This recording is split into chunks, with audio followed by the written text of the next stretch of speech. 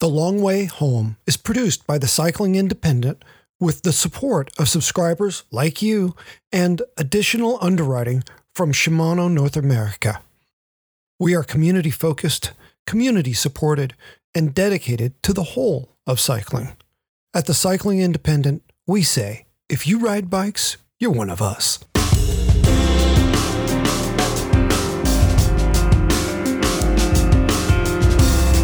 I'm the sort of nerd who will poke around in Wikipedia for entertainment. I'll chase everything from the categorized climbs of the Tour de France to session credits for a Steely Dan song. True story. In 2010, I found myself trying to frame just how dominant a racer Eddy Merckx was. To say he won 525 times is a number so large it might as well be an astronomical unit. I'm not sure why, but I began looking at individual years of his career, examining what he accomplished in a single season. Eventually, I began to ask the question, well, which of them was his best?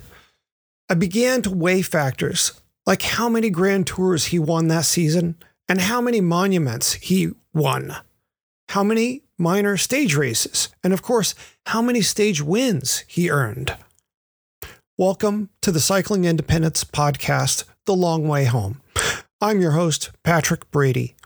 Each week in The Long Way Home, we will bring you stories about cyclists and cycling, stories that speak to how cycling informs our sense of the world, making our lives more livable. This week's episode features my cover story from Peloton magazine's second issue, titled Annus Mirabilis, the greatest season ever. Digging into Merckx's record was pure entertainment, and writing the feature was as much fun as I've had writing any article I've published. In addition to Wikipedia, I scoured Rick Van Walligem's biography of Merckx, as well as Bill McGann's story of the Tour de France. And now, Annus Mirabilis, the greatest season ever. A look at why Eddy Merckx's 1972 season will never be duplicated. In life, there are absolutes. The love of our parents, taxes, death, and the fact that Eddy Merckx was the greatest cyclist ever. For a short time after his 7th Tour de France victory, some Americans began to speak of Lance Armstrong as the greatest cyclist. As if. There are few sports in which its greatest protagonist is more readily apparent than in cycling. To say Eddy Merckx had 525 victories spanning 14 years overwhelms the senses and comprehension. It's like asking how bright the sun is. After all, 525 victories works out to an average of nearly 38 victories per year. However, he didn't win a lot at first, nor at the end. The bulk of Merckx's success came in the 8 years from 1968 to 1975. Still, that doesn't really hint at how much better he was than the other greats. Of all the feats a cyclist can accomplish, winning the Tour de France and the Giro d'Italia in the same year ranks as one of the truly superlative achievements. Only 7 riders ever managed to win both the Tour and the Giro in the same year. They are a who's who among legends: Fausto Coppi, Jacques Anquetil, Eddy Merckx, Bernard Hinault, Stephen Roche, Miguel Indurain, and Marco Pantani. 3 of these riders managed the feat twice: Coppi, Hinault, and Indurain. Only one of them managed it 3 times: Merckx. That detail alone gives him the win by a bike length. But Merckx wasn't just a Grand Tour rider. He distinguished himself in the one-day races as well. During his career, he won each of the monuments: Milan-San Remo, the Tour of Flanders, Paris-Roubaix, Liège-Bastogne-Liège, and the Tour of Lombardy. Only 2 other riders managed this feat: Rick Van Looy and Roger de Vlaeminck, neither of whom ever won a Grand Tour. Not only did Eddy Merckx snag the Tour Giro double more than any other cyclist, He is the only Grand Tour winner to vanquish each of the monuments above all others. Even when you're the greatest of all cyclists, not all years are created equal. Most riders would strip naked and run through the streets singing Debbie Boone songs to enjoy a year like the one Merckx had in 1969 when he won the general classification at the Tour de France, as well as the points, mountains, combativity, and combination awards, not to mention 6 stages, including the final stage, an individual time trial. Of course, the season didn't start that way. No. He began with a win at Milan-San Remo, his third, and followed it up with wins at the Tour of Flanders, his first, and Liège-Bastogne-Liège, another first. In addition to destroying the competition at the Tour, Merckx took the GC at Paris-Nice. Do not be surprised that he was awarded the super prestige Pernod International Award as the season's best rider. And while victories in 3 monuments and a Grand Tour would arguably make any rider's season and career, it wasn't Merckx's best year. That distinction goes to his 1972 season. We're going to take a short break for a word from our sponsor Shimano, and we'll be right back. I need to talk about Shimano's footwear. It would be enough for them to be good at bike components, but they also make some of the best cycling footwear on the market. They were among the first to introduce adjustable footbeds and offered the most affordable moldable shoes on the market. They also offer wide sizes in many of their models. The shoes come in varying levels of sole stiffness, from what I'd call walkable to this ride better not last longer than an hour. Of the many reasons to recommend Shimano's footwear, my favorite comes from the simple fact that their uppers are unusually comfortable. This owes to their ability to shape the vegan leather so that the upper has as few panels as possible. That reduces the number of seams in them, which cuts weight and increases flexibility. With footwear so good, it's not surprising how good their bike parts are. And now, back to the long way home. Fear, thy name is cannibal. By January of 1972, every cyclist alive knew Merckx's name and feared to line up against him. He had won 3 of his last 4 Tours de France and taken 2 Giri d'Italia. He had already won each of the monuments at least once, and in the case of Milan-San Remo, he had won it 4 times. He had been the national champion of Belgium. In August of 1971, he scored his 2nd world championship. Merckx began his season in late February with the Trofeo Laigueglia, which he didn't win, though he did finish 2nd. From there, he went to the Tour of Sardinia, where he rode almost anonymously and finished 37th overall. His first win of the season came at the early March Circuit Het Volk, a semi-classic. The next week, he finished 2nd at Paris-Nice, despite winning 3 stages. So, when Eddy Merckx lined up for the first monument of the 1972 season, Milan-San Remo, he was the one rider present with 4 wins to his credit, as well as the wearer of the rainbow stripes. That a breakaway would form in the 288-kilometer race to the Mediterranean coast lacks surprise. That it contained such favorites as Merckx, Gianni Motta, Marino Basso, and Roger de Vlaeminck is surprising the way the Yankees winning the pennant is. Not. Here's the amazing part. From a group of 12 holding a lead of less than 20 seconds on a large and motivated peloton, Merckx leapt away and carved out a 9-second lead by the time he crossed the finish line in a now well-known one-armed salute with the arc-en-ciel encircling his chest. Merckx wasn't one to skip races and train for his next big rendezvous. Between Milan-San Remo and the Tour of Flanders, The cannibal raced 7 times and finished second in 5 of them. Flanders was a more significant miss, though. He finished 7th. At Ghent-Wevelgem, he was 3rd, but finished 7th again at Paris-Roubaix. No matter.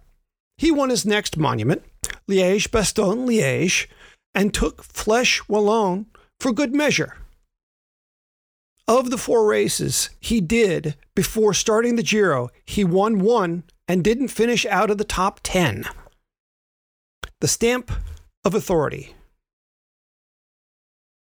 At the Giro, Merckx's big threat came in the form of a slightly built Spanish climber named José Manuel Fuente. It was Fuente's habit to shred the field any time the road went up a mountain. By Merckx's own admission, Fuente was virtually unbeatable on a short stage with a mountain finish. After giving up 2 minutes and 30 seconds to Fuente on stage 4A, Merckx turned the tables on the Spaniard on stage 7, dropping him on the run to the finish.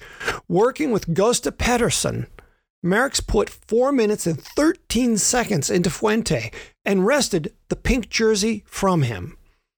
A double-stage day with the 2 20-kilometer time trials, he won one and finished second in the other, allowed Merckx to further his lead. 3 days later, in stage 14, Fuente did all he could to separate himself from Merckx, but couldn't collect more than a minute. He faltered in the final kilometer of the uphill finish, and Merckx passed him like a kid in a Corvette, taking the stage.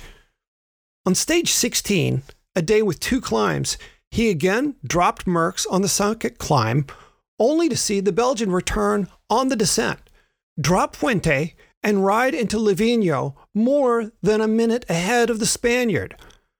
The Cima Coppi, the high point of the 1972 Giro, was the Stelvio. Ascending the north side of the climb, Fuente attacked once, was brought back, and then bided his time, and then attacked a second time, in the big ring, no less, this time making it stick. At the finish line, at the top, he had a whopping 2 minutes and 5 seconds on Merckx.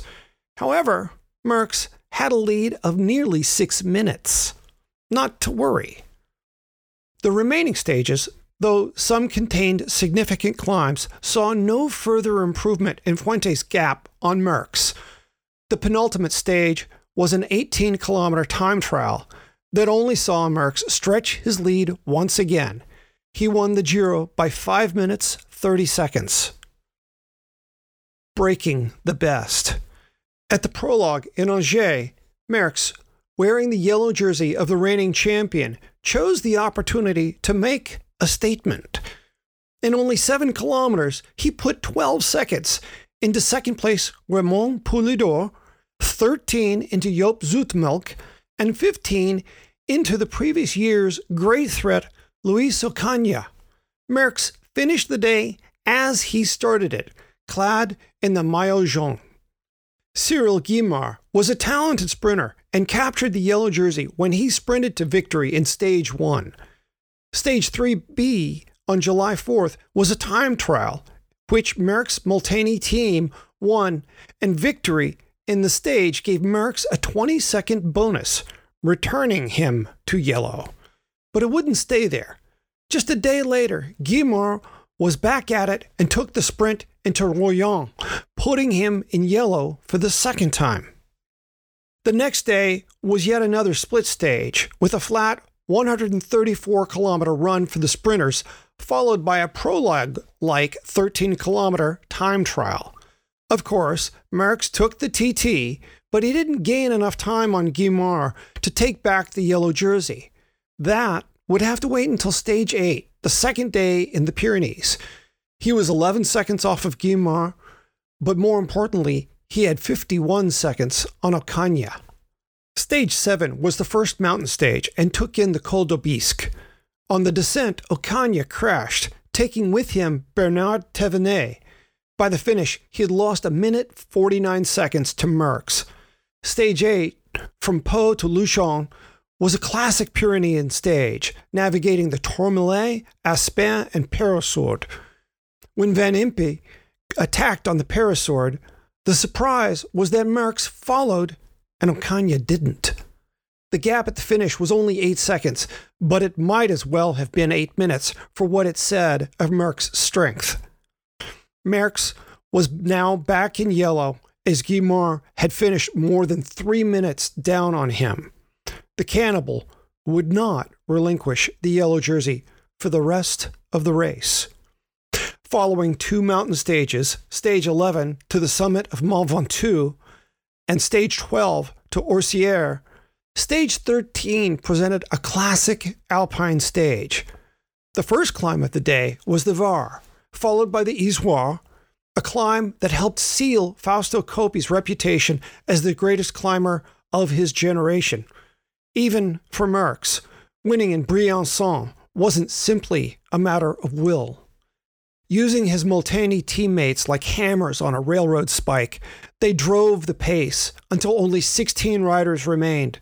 Raymond Delisle attacked on the Var, and when Merckx responded, Ocaña was dropped. Despite having never ridden the Izoard before, Merckx dumped Guimard like a warm water bottle and kept a group of 4 chasers, Guimard, Poulidor, Van Impe, and Felice Gimondi, at bay on the descent into Briançon by 1 minute and 30 seconds. Ocaña, to his credit, managed to cross the line only 10 seconds behind them. The next day was text message breakup cruel. Stage 14A took in 51 mostly uphill kilometers from Briançon to the top of the Col du Galibier, whereupon the racers bombed their way to the ski town of Valois and the finish. In 14B, they departed Valois, made the brief 4-kilometer climb up the Telegraphe before descending to the valley and to the climb the Grand Coucheron and the Granier. What 14A lacked in distance, 14B made up for with a 151-kilometer ride on tap. Joop Zoetemelk summited the Galibier first, but as there were still 17 kilometers to race downhill, his achievement amounted to nothing. Merckx dropped on Zoetemelk like a falcon snatching a sparrow from the air, out-sprinting the Dutchman for the win. That afternoon, the leaders stayed together until 5 kilometers from the top of the day's final climb, at which point Merckx, Guimard, Gimondi, Zoetemelk, Van Impe, and 3 others pulled away from what was left of the lead group. At the finish, Guimard took the win from Merckx by less than the thickness of a deck of cards. Ocaña, who couldn't follow the crucial acceleration on the Granier, rolled across the line in 33rd, some 5 minutes 19 seconds down on Guimard. Any hope Ocaña had for yellow was water that evaporated in the summer sun. He withdrew from the race and revealed a lung infection. By now, it was apparent that Merckx's greatest opponent was Guimard, who took the next day's 28-kilometer mass start stage from Aix-les-Bains to the top of Mont-Rivard. Merckx appeared to be winning, and he raised a hand to celebrate. Guimard threw his bike, embarrassing Merckx in the process, and while Guimard was closest to Merckx on GC, the threat would not last. Following a transitional stage, the race's final mountain stage ascended the Ballon d'Alsace. Guimard had been suffering knee pain for most of the race, and while he had hidden his trouble from the others, the pain saw him struggle to stay with the leaders, eventually finishing 2 minutes down. The next day he started, only to withdraw after 10 kilometers. Though Merckx would go on to win the Versailles time trial, the race was effectively over the moment Guimard climbed off his bike. Merckx's winning margin over Felice Gimondi was a commanding 10 minutes, 41 seconds. Though Merckx would win the green jersey of the points classification, he took over the jersey upon Guimard's retirement from the race. The Frenchman had worn the jersey since stage 1 when he took it off Merckx, who had won it in the prologue. Guimard was brought up on the podium to present the jersey to Merckx, who promptly returned it, saying it really belonged to him. In the week following the tour, the closest thing Merckx took to a day off was one of his 2 abandonments all season. Beginning the day after the tour ended and going straight through to August 1st, Merckx recorded 3 more wins at post-tour criteriums, as well as 4 top 10s. He then took 4 days off to rest before the World Championship road race in Gap. At the World Championships, Merckx helped to make the final selection of 7 riders. In the group with Merckx were Guimard, already back from his knee injury, Zoetmelk, Franco Bitosi, Marino Basso, Michele Cancelli, and Leif Mortensen. With less than 5 kilometers to go, Guimard took a flyer and Bitosi latched on, but refused to pull through. Guimard slowed, and the group reeled them in. But at the moment of the catch, Bitosi took off. What happened next defies explanation. Bitosi's teammate on the Italian national team, Basso, took up the chase. Soon, he recruited Merckx, Guimard, and Zoetmelk to pull. At the line, Basso pipped Bitosi while Guimard bested Merckx for bronze. So close. Following the World Championship, Merckx didn't let up on his schedule of racing. In the 2 months leading up the Tour of Lombardy, he raced 28 times and took 16 wins and 8 top 10s. Lombardy played the protagonists of the Tour de France against each other yet again. This time with the outcome expected in Paris. Merckx broke away from a group containing Guimard and Gimondi, and by the finish put 1 minute and 27 seconds into them. Guimard took the sprint from Gimondi. Still, Merckx wasn't through with his season. He raced 4 more times, winning 3 and taking second in the other. Only then did he take 8 days off, during which time he traveled to Mexico City to tower the hour record. Still, Merckx wasn't through with his season. He raced 4 more times, winning 3 and taking second in the other. Only then did he take 8 days off, during which time he traveled to Mexico City to tackle the hour record. The cannibal decided he would not only take the hour record, but he would set the record for both the 10 and 20 kilometer distances along the way. Ole Ritter, who held all 3 records, had set each record during individual rides, not in one ambitious hammerfest. In setting a new mark for the hour, Merckx bettered what only 19 men before had achieved. Merckx went on to beat Ritter's time for 10 kilometers by 19 seconds and his 20 kilometer time by 11 seconds. Ritter's mark of 48.653 kilometers fell by nearly a kilometer, with Merckx setting a new mark of 49.431. It was the biggest increase in the mark in the previous 17 records, going back to Oscar Egg's mark of 43.525 kilometers set in 1913. What makes the 1972 season so extraordinary isn't Merckx's win rate, though it was superlative. He won 51 of 137 races, giving him a 37% victory rate. When you consider the number of top 3 finishes he had, his rate of success is an astonishing 57%. Just imagine a season in which more than half the time you wind up on the podium. Just how many magnums of champagne can a man shake?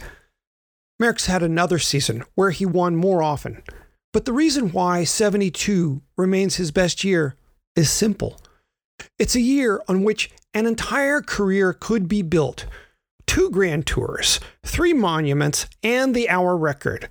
Though Coppi and Anquetil could claim the Tour Giro double and both set the hour record, Merckx was the first and only to achieve all 3 in the same year. As some pointed out, after beating the entire peloton, When Merckx set out to conquer the hour record, he vanquished the one person he hadn't previously humbled, himself.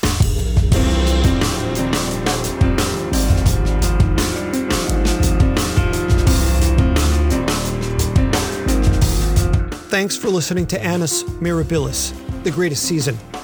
For those who want to read more about Merckx's many stunning wins, I recommend Bill McGann's second volume of his Story of the Tour de France, as well as both volumes of his Story of the Giro d'Italia. The Long Way Home is produced by the Cycling Independent. Our motto is, if you ride bikes, you're one of us. Find us on the web at cyclingindependent.com or on Facebook at The Cycling Independent. Be sure to check out our other podcasts, The Paceline, which I co-host with John Lewis, Revolting, which lives up to its name in some ways but is highly entertaining and is hosted by John and Stevel Knievel of All Hail the Black Market, and our limited series, Enter the Deuce, which isn't much to do with bikes but digs deep into the trials of being a parent in the most challenging circumstances possible. This is where we ask you to subscribe. We are primarily community supported and need subscribers to keep the servers on. Maybe consider leaving a review wherever it is you found us. It makes it more likely other people will listen in. Constructive criticism is also accepted. Until next week, I'm Patrick Brady. Thanks for listening to The Long Way Home.